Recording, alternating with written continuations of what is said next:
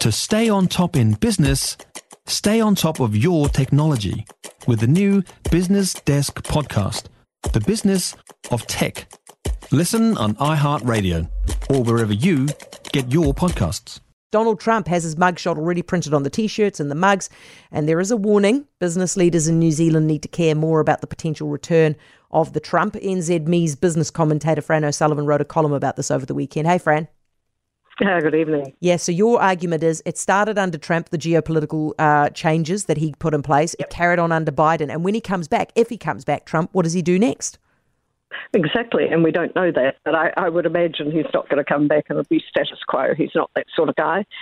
He had an agenda last time round, and that was to repatriate investment and factories and so forth back into the United States. This has happened, by the way, and what we're now seeing is massive investment in the US by, the quaintly known Inflation Reduction Act, the CHIPS Act, and more.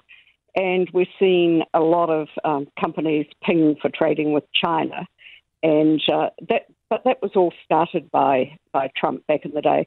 One of the things I think is interesting about Trump is whether he would carry on with the excursion with Ukraine. I mean, you look at it. I mean, the US is busting a huge amount of dollars on maintaining the war, the counter-war, the defence, if you like, of the Ukraine. And there has to be a question, just how much they actually have to burn on that.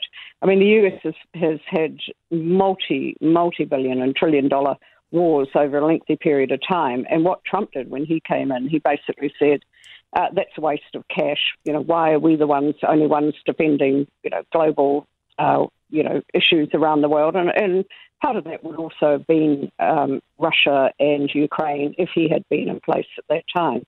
And he pulled back from NATO, wanted NATO to pay more money, and so forth and so on. So I reckon if he does come back, there'll be, much more legs on his campaign to make America great again. He's not going to want to see his legacy trumped by Biden, who, of course, he despises and ridicules all the time, as someone, verging on dementia and so forth, which is actually quite hilarious when you look at the situation he's in.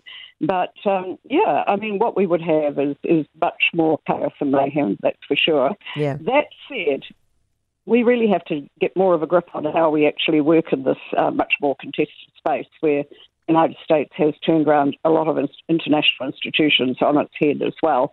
And our companies really did very, very well after the 1980s when essentially they had all the subsidies and protection stripped away from them, and they learnt to be lean and mean and compete hard in the world. That's actually getting a bit harder when other people are resorting to all that again, whereas we've been, in a charge to a much more open market regime over the last 20 years. That's turning a bit, and that is difficult, and we need to know how to navigate it. Fran, what do we do with the BRICS? I mean, you make the very fair point in the column that there's a re-emergence of the trading blocs. You got the West versus the global South. Where do we sit in between the two of them? Well, the interesting thing is, do we join? Do we put our hand up and say, hey, we want to be in this camp as well? I mean, it does have India, large democracy. It's just not democracies versus autocracies, as sometimes the United States would paint it that way. Obviously Brazil's there, but China, Russia, others, Iran, and so forth. It's a very interesting emergence which has occurred. And, of course, one of the big issues is, do they combine over time to take away the US prime position in the world as, with the dollar trade. I mean, the US has incredible financial power.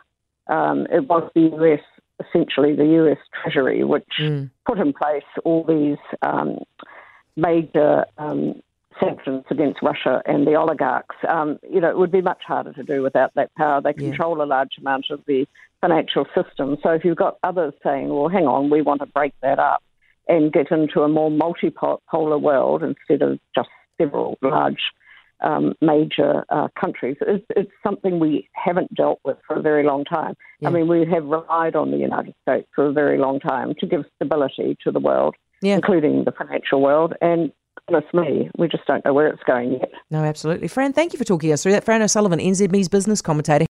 For more from Heather Duplessis-Allen Drive, listen live to News Talk ZB from 4 p.m. weekdays or follow the podcast on iHeartRadio. If you enjoyed this podcast, you will love our New Zealand Herald podcast, The Little Things, hosted by me, Francesca Rudkin, and my good friend Louise Airy. We focus on all the little things that you can do to make a positive impact on your life and to cut through the confusion from the health and wellness industry. Join us every Saturday to hear from the experts for all the tips and advice you need. Just search The Little Things on iHeartRadio or wherever you get your podcasts.